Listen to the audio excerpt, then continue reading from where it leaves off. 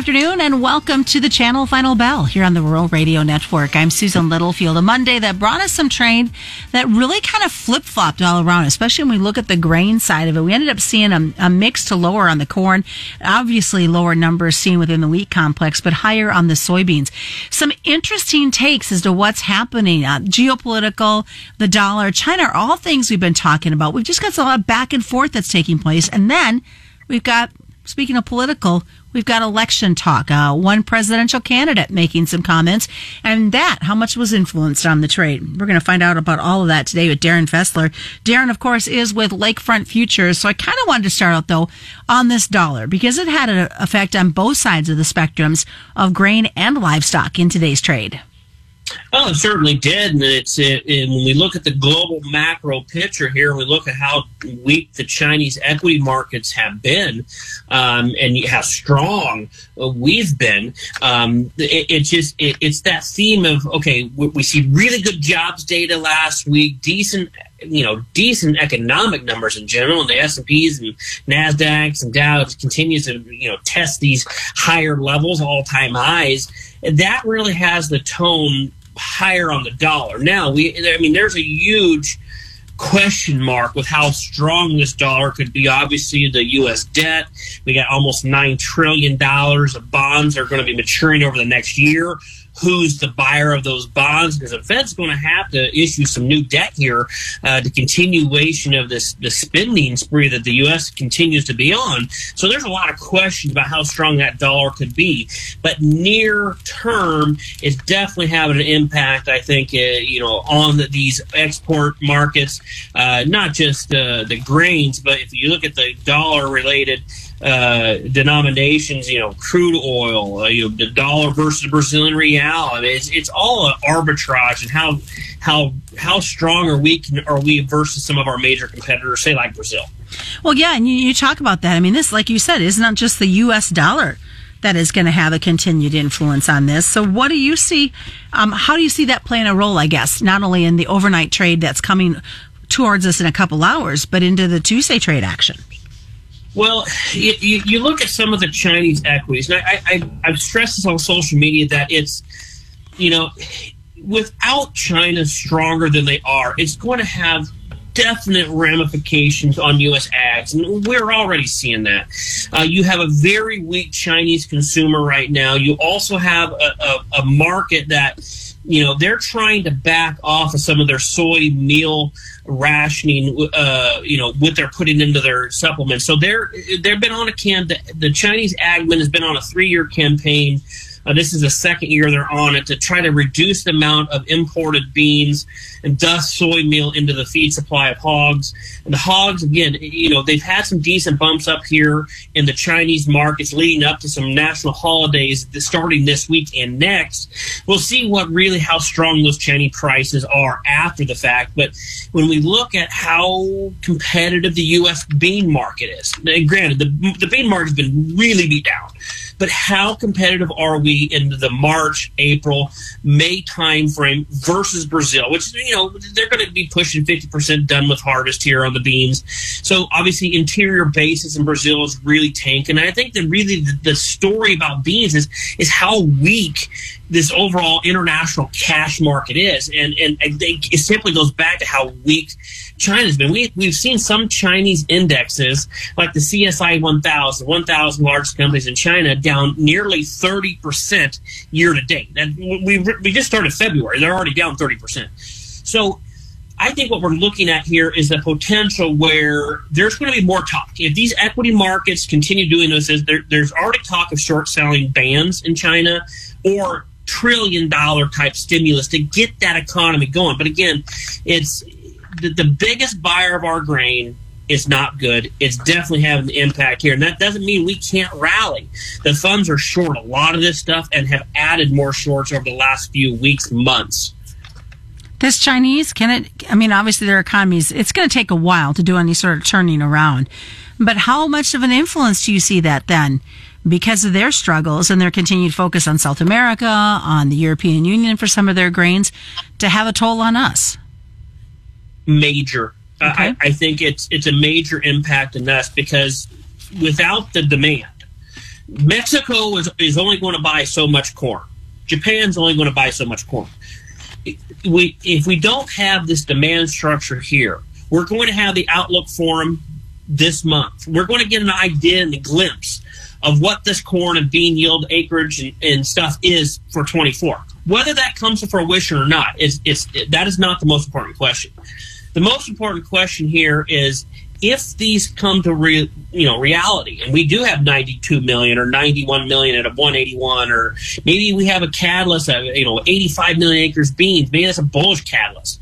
Whatever that number is, you will not need the type of production if you don't have the Chinese demand. And that's where I think that we've seen all these stories in Brazil and how bad that crop is. And really the market hadn't moved the needle at all.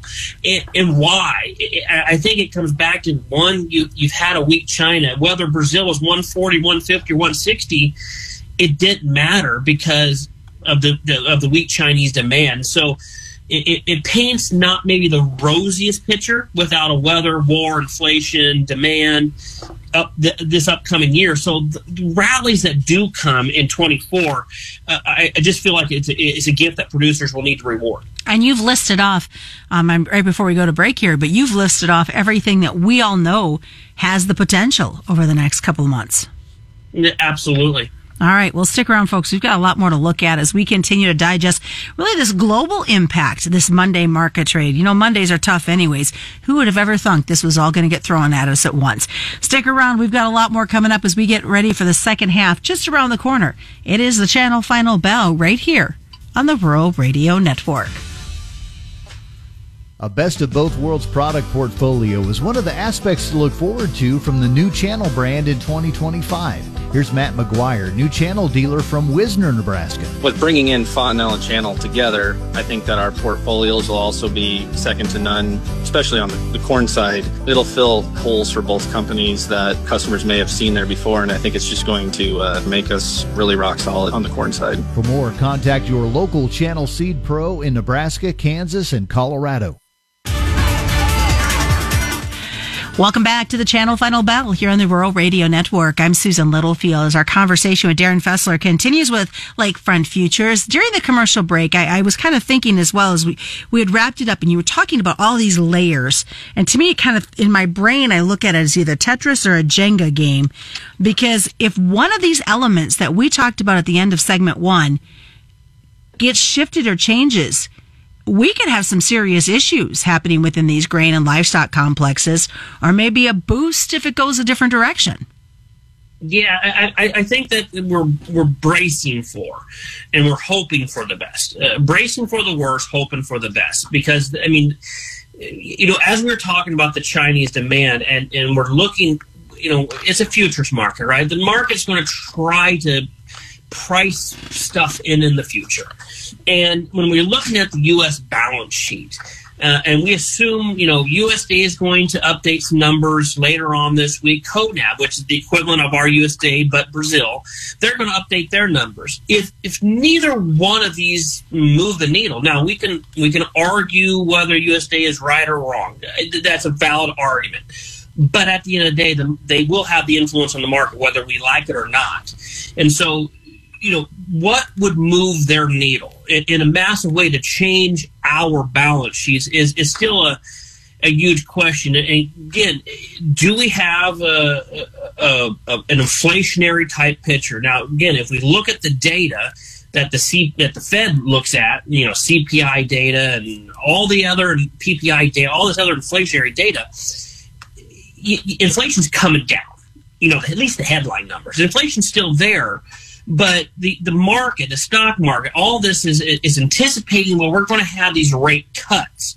Well, keep in mind what I said earlier is we have $9 trillion of bonds maturing here over the next year. If you lower the rates, it's going to make bonds less attractive. So that doesn't really bode well for the Fed either. But again, you continue to have these good jobs data, and it feels like the more good things that have happening as far as the equity markets, that's keeping all the focus and the money flow in that sector and out of commodities. I see this when we look at the open interest. I mean, it's not as high as it was over the last few years. But what would get the funds to cover their short positions? What would get the interest of other investors into the ag space at the moment here? And that's a huge question. Now, granted, it's February 5th. There's a lot of things that will take place and happen and change the course of these markets. But if we come in here, the March planting intentions, and we end up with some decent corn acres and some decent weather, the question the message that I'm sending to clients is the least of the concerns now is if we rally 50 cents.